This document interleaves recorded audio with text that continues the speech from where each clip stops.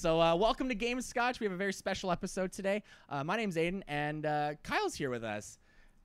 Kyle Reum. Hello. Is it Reum? Reum? Yeah, Reum.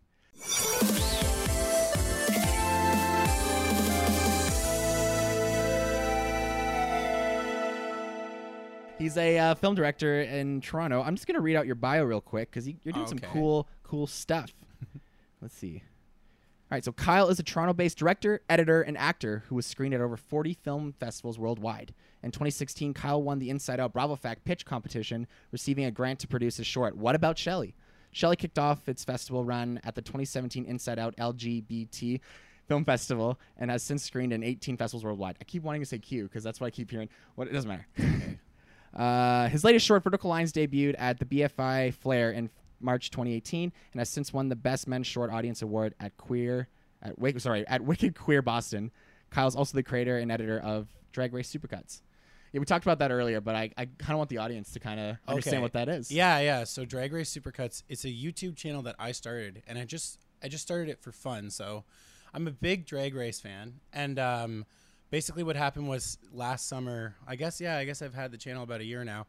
I was just re-watching the show, and I have all of the episodes torrented, and I had pretty good quality of everything.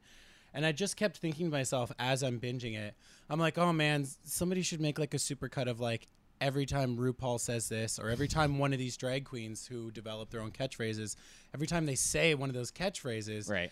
Because then the other thing too is across the series, however many seasons, there's so many times RuPaul will reuse the same joke or say the same thing. It's like, so there's all these running things.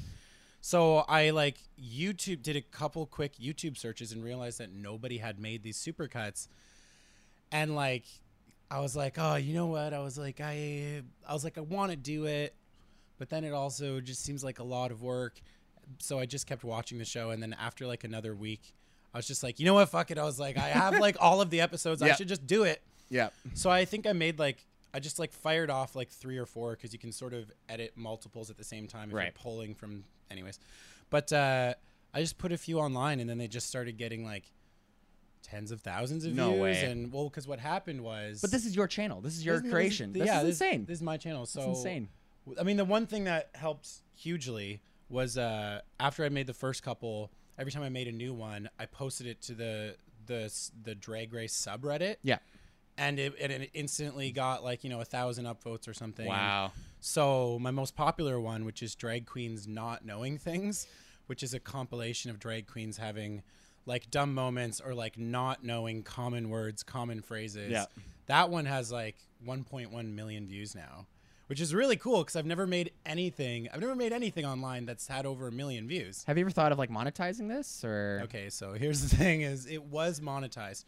When I first started the channel, it was monetized, but I also knew that was going to be borrowed time because it's copyrighted content. It's somebody else's TV show. But when it was monetized, I was making some good YouTube monetization. But what happens now is because they have caught on to me, now as soon as I upload a video, it gets demonetized.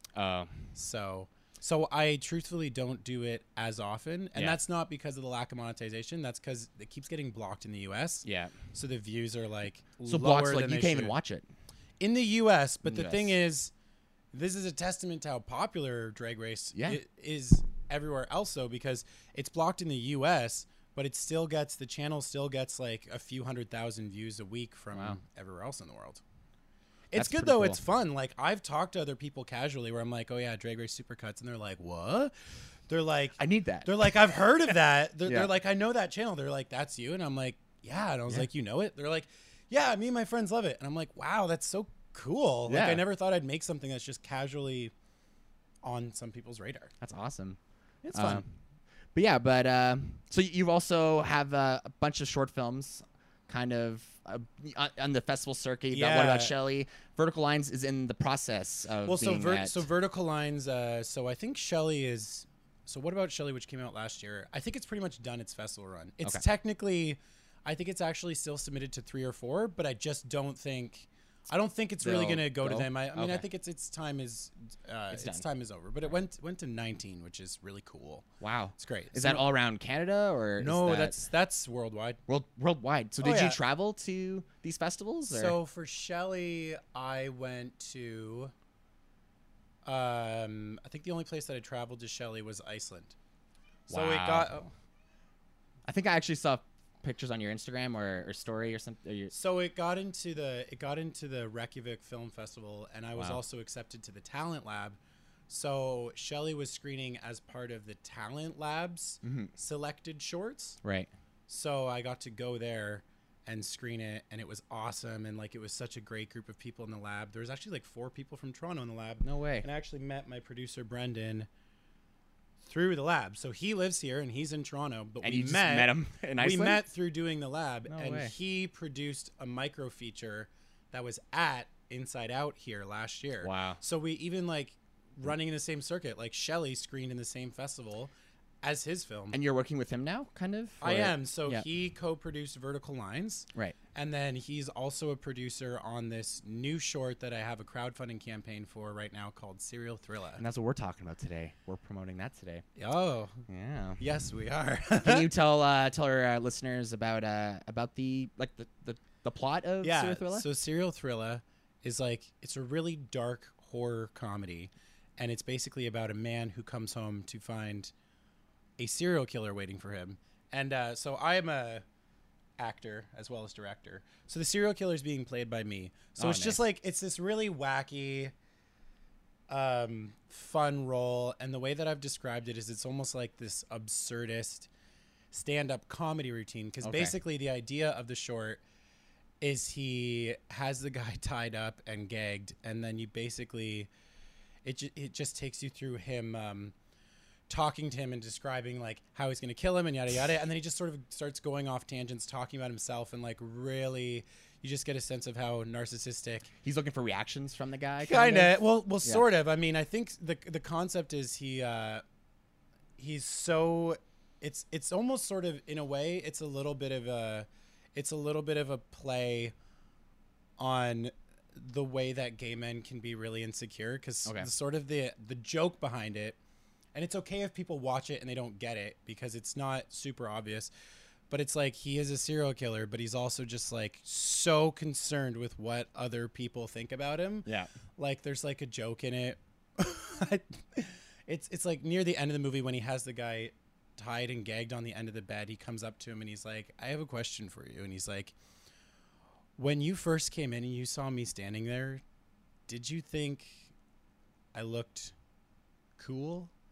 Cool. Because like I worked really hard on this outfit. Yeah. Like I was like, it's, you know, this is I like worked hard on this. This is my serial murder. killer gig. Yeah. Yeah. Yeah. I just want to know, like, what did you think when it first, like, I just want you to appreciate the amount of work I put into this. yeah. So it's almost sort of like this weird comedy routine, because the guy who's tied and gagged doesn't actually get to talk too much. No, Um, obviously. But I just think it's like, I just had this like random stroke of inspiration, and like I wrote the entire thing in one go, and I was actually laughing as I wrote it, which is new for me because I do write comedy, but I just think it's like the wackiest, funniest thing that I've written, Nice. and it's got a very strange energy that I'm super excited to bring to screen, because the only other like one that was really comedic short that I did was Shelley, and it's like a comedy drama, so the comedy is more like the levity to break up some of the more dramatic parts. Right. But this short, Serial Thriller,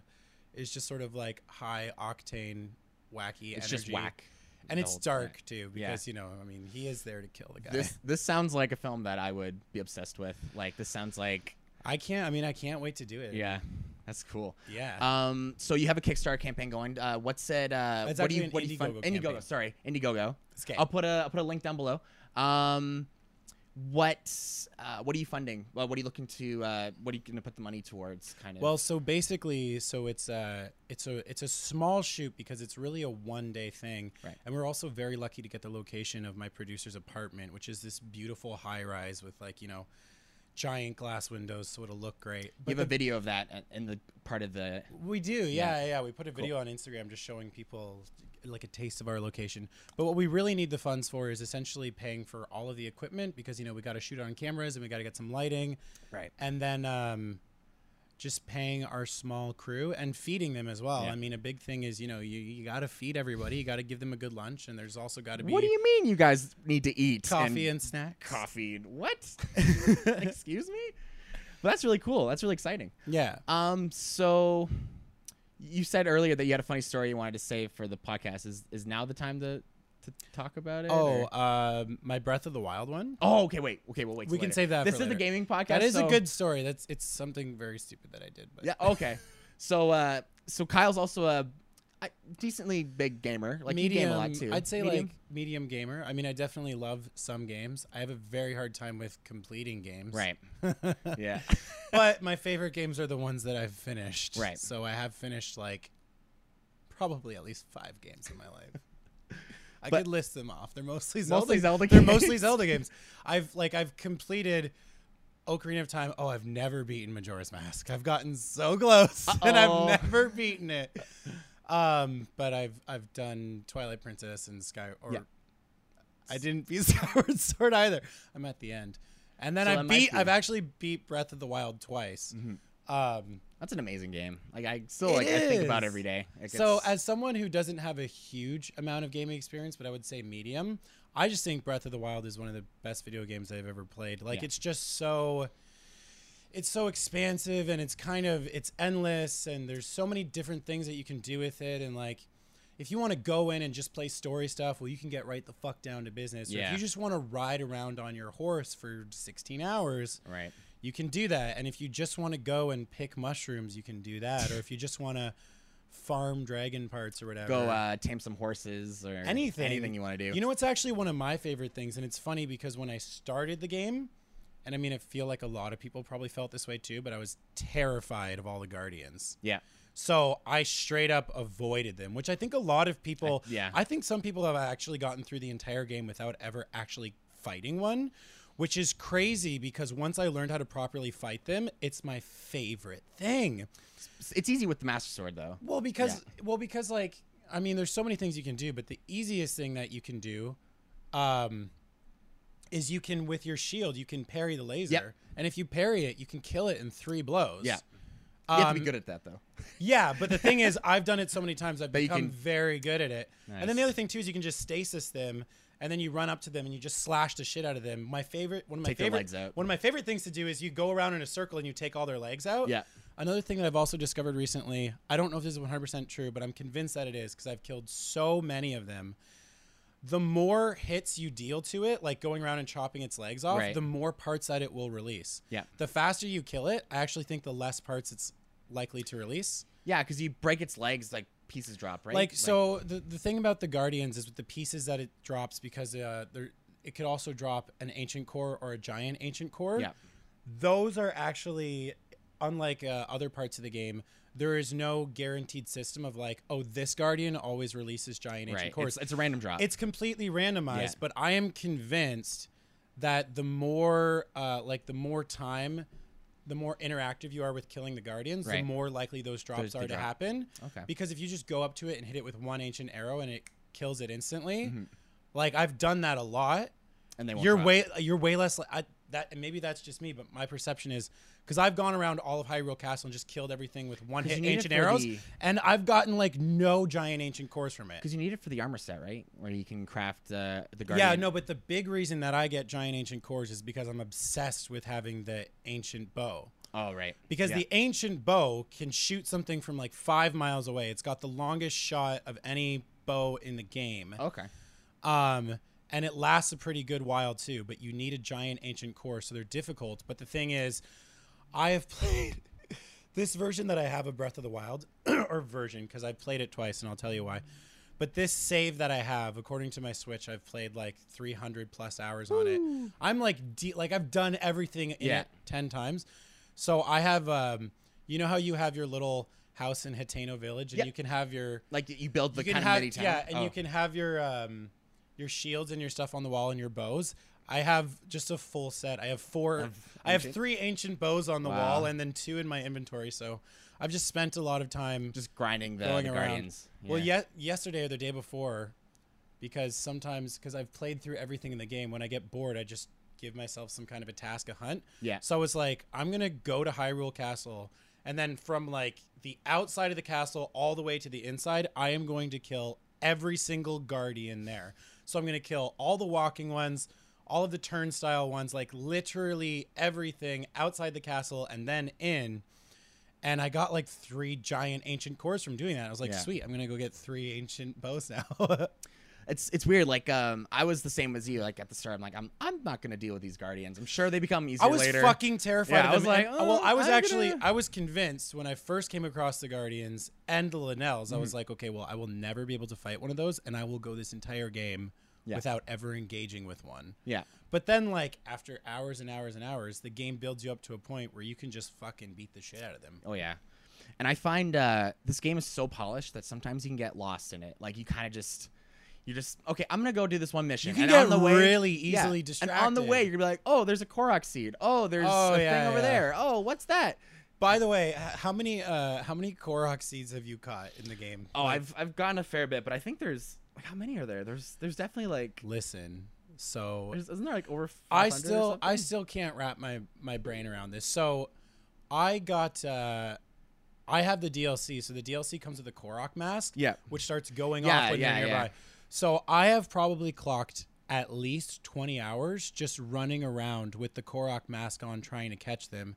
And to date, I think I've caught about 400 something Korok seeds, and that's not even half. There's 900. There's 9 fucking hundred. There's 900. And you know what? I will actually say that's something I kind of hate about the game, because it's so weirdly feudal, because the whole thing is you get the Korok seeds to upgrade your weapon stash, but as of the day before yesterday, I've maxed out all my weapon stashes. Right. I think you need a total do shield and bow. You can do shield, bow, and your weapons. Yeah.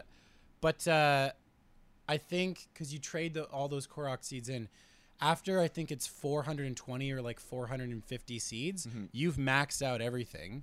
So like if you're going around collecting the other 400, 500, whatever, it's literally for nothing, because you don't get anything except after you've collected all 900. You go back to Hatsu or whatever, and he literally gives you a golden piece of shit. Yeah, which is almost like it's kind of a huge fuck you from the programmers. Fuck you.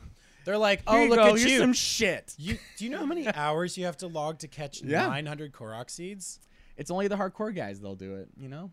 I don't think I'll ever get around to that. I'm trying to, because I have nothing else to do in the game now, I'm just trying to 100%. Be a completionist, but I will never do that, because I've already clocked so many hours catching like 400 Korok seeds, and I'm like, I have like dreams about it. I still have like people... It's too fucking much. I can't catch anymore. It's just the same thing 900 times over. I still have people being like, oh, did you find those Korok seeds in this one area with like, you have to do something specific? You're like, I'm like, what the fuck? Some of them are insanely specific. Yeah. And I've become... And you can spawn from a mile away. I've become a big fan of watching YouTubers show like things you didn't know. And I love to look up videos like, the 10 hardest to find Korok seeds in the game.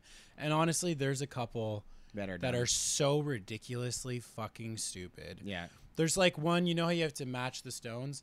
There's one where there's like a set of stones that's on top of somebody's rooftop, and you have to find a way to like use your stasis to perfectly launch a stone off the ground onto somebody's rooftop. And it's just dumb.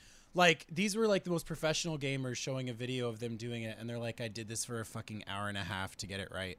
Because the best and the hardest thing about the game is the physics. Yeah. The physics is really, really cool. Really well done. But when it comes to like, you actually have to launch and perfectly hit this rock, and the trajectory, it has to land on a roof that's this big or whatever. It's really fucking hard sometimes. I found that was the case with some of the shrines too. There's like one where it's like launch. Oh, the physics of some. Yeah, there's like one where it's like you go to an optional path and it's like, okay, you want to launch this ball into a thing over there, and I'm like, that sounds easy. Yeah. And then all your shit breaks. You're like, what the? The one thing I haven't done, but I'm extremely close, is I've gotten 118 shrines, so I only have 2 left. 2 more. and then that's when you're supposed to get the original tunic. Yeah. But it's like it doesn't look like the Ocarina one. It's like the older one, right? Yeah, I forget what it looks like. I think that's like one of the only things I haven't done in the game yet. Do you know where those last 2 shrines are? I do. So, like I've said, I've played the game through twice. So one of them I've done before, which is the one in the Korok Forest where you have to follow that little Korok and like it can't turn around. See. Oh, I hate that one so fucking much. Yeah. I hate it so much. And then the other one that I haven't done, oh, I just fucking hate this one. I have to use a walkthrough to do it. Is this the one in the Forbidden Forest? No, it's the one in the Gerudo Desert where you have to match all of the balls to their statues. It's the I've done that one. The 7 statue one. I fucking hate that one because you have to climb up them and be like, okay, you have to match the right orb to the right room. I thought it was pretty cool. I thought it was hard, so I used. Well, if you have, but that one I just don't like doing. It's time consuming and it's boring actually. Yeah, I find when you have that, what's that guardian's name? Rivali. When you have his like wind thing, it's pretty. Don't get me wrong, that makes it easier, but still matching it all up is a bit of a bitch. Right. But I only have to do those 2. I just have to get around to it. Awesome. But I'm deep at the end of the game. And you've also played Mario Odyssey, and you're at the end as well. Oh, and at the end. Yeah. It was funny because I got Breath of the Wild, and then about a month or 2 after playing it, I was like, now I want to play Super Mario Odyssey. And then I got it. I played it for the first day. And then I was like, and now I'm going to go back to Breath of the Wild for a minute. And then I just kept playing Breath of the Wild for 3 more months. Yeah. So I only came back to Odyssey a couple weeks ago. But now I'm at the end, and I have really, really enjoyed it. Yeah. It is fun, and it's interesting because I can kind of see how the mechanics are a little bit similar to Breath of the Wild because it's because it's the same console, and it's kind of smart actually because I more felt of an like open kind of it's level. It's like it's very simple to pick it up. Yeah. The only thing is Mario has a lot of moves that he can do. Yeah. And the game just sort of immediately throws you into it. It doesn't take you through the series of mini tutorials of like, okay, and now we're going to give you a situation where you have to do a roll. And then here's a situation where you have to do whatever. So there's probably at least 5 moves that I've never really needed to use. I find it's more for like speed runs and stuff. People like use those crazy moves to get over walls they're not supposed to. The way that people do it though, it reminds me of like the way that experts play Smash Bros. Where you can just do like 50 crazy moves like in a row. Me. I'm the best. Like I've seen experts play it and they can basically just like if you do 5 or 6 moves in the air, you can basically just like jump up in the air and then just keep going up. Like the way that I've seen people scale walls is it's like you do a series of moves and I'm like I don't think I could really ever learn to do that. It takes time, you got to learn all those different mechanics. I'm pretty good like that in Breath of the Wild. Yeah, though. Like I can kill some fucking shit in pretty cool ways. Yeah.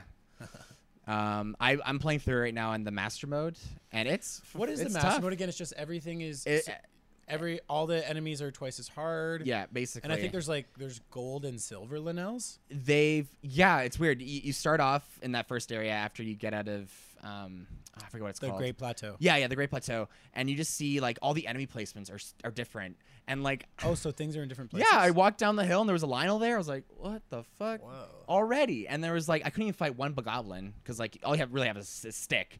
And so, like, at the first part of the game, you kind of have to avoid them. Damn, they're that hard. Yeah, they're tough. Unless you're smart, right? Because you can drown them. That was the thing that I thought was really, really cool about playing Breath of the Wild, though, was when you first start the game, there's a learning curve where it takes a few minutes for you to realize that you're not powerful enough to kill something just because it's in front of your path. Right. And because you can go anywhere in the game, in the beginning, when you're really weak, you have to actually learn how to strategically avoid things, which for me, as a not hugely experienced gamer, was new. Right. Because most games that I've played are not open world, and because you're on this very streamlined path, you have to always kill what's right in front of you because the way that the game works is you can't advance until you kill what's directly in front of you. So with this one, I remembered like when I was very early into the game, there's a challenge, there's a side quest in Hateno Village where they're like, oh, there's a bunch of Boblikins down at the bay or whatever. Go kill them. And you have to go and kill them. And I remember like when I first did that, I failed at it like 6 or 7 times, and I was like, you know what? I'm just going to have to come back to this later in the game. And then I came back to it later, and I was like, okay, let's try this now. And I came back to it, and I was like, oh my God, it's like easy. It's like 5 Boblikins, and you could just fucking go up and kill all of them. And I was like, I remember how hard that was in the beginning of the game. Yeah. Because they just kept murdering the fuck out of me. And then when you fall down a hill, you'll literally just like stumble. You'll fall for a minute straight. I mean, the physics are really funny like that. Yeah. I love that once you start falling, you cannot physically use your controls to stop yourself. Like you just have to fall to the bottom of a hill. Find like a flat surface kind of thing. Yeah. There's so many great videos of just like Link falling for a minute and a half straight. Because you can't stop it. You can't stop. That's what's funny. Can't stop, won't stop. But yeah, what else do we want to talk about? Oh well, what I was gonna say is this was really stupid on me. But what happened was, so I've played Breath of the Wild through twice now because what happened was I played it the first time. I had done everything. I had done all the Divine Beasts and I had beat Ganon. And at this point, I was just going around and fucking around and like upgrading my armor and, you know, just doing a bunch of extra fun things and maybe trying to finish all the side quests. Yeah.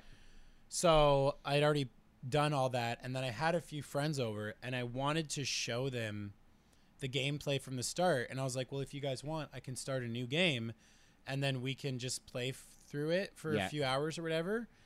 And I didn't realize you can only have one save. That you can only have one save per profile. Yep. So I didn't realize when I started a new game that I was actually erasing the one that I had just played. So I had logged like a couple hundred hours with this huge save profile of having done almost everything in the game. And then like my friends come over and we play it for like 5 or 6 hours. And then I wake up the next morning and I'm like, okay, now let me go back to my save. And I realized it was gone. Yeah. So thank God I really loved the game and I was still into playing it because I just immediately restarted it. Yeah. Because there is actually something, once you become an expert at the game, it is really fun to restart it because you have this completely different perspective when you start the game of like, okay, I should go here first and I can do this. And now especially I when know you're like you're an expert at it. Now I know how to fight something even though I only have like a stick or whatever. Yeah. But yeah, so I've played through the game full start to finish twice. Do you remember at the very beginning there's a shrine at in like the cold area and you have to figure out how to the stasis shrines or you had to figure it was one of the first ones and you had to figure out how to get to the one you had like cold, so you're getting damage from the cold. And when I first played it, like I had no idea how to deal with it. I had that really early in the game too. And the thing was, I was still learning that like you don't have to go to areas like that immediately. No. So I remember it was like I was probably like I just started the game. I was less than an hour or two into it because there is a cold region really close to the Shrine of Resurrection. And I'm like trying to get across the freezing water. I'm just like, how do I deal don't know what the how fuck to do. Yeah. And then it took me a while to learn, like, well, you're just not at a point in the game where you can go there yet. Like, you have to learn how to make an elixir and get some potion, or you have to get a warm jacket. Well, at the old man's house, he has, like, pepper, and you have to make, like, an elixir. That was something I didn't, like, yeah, learn I didn't right understand away. that. He also, but now, that's where I go first, and I'm going over there now. At the old man's house, you can also get, like, a warm doublet or whatever. But by the time I found that, I had already gotten, like, the nice one. Yeah. The Falcon one or whatever. But it's really cool. Like I've watched some speedrunners. They just start the game. They go straight to Ganon.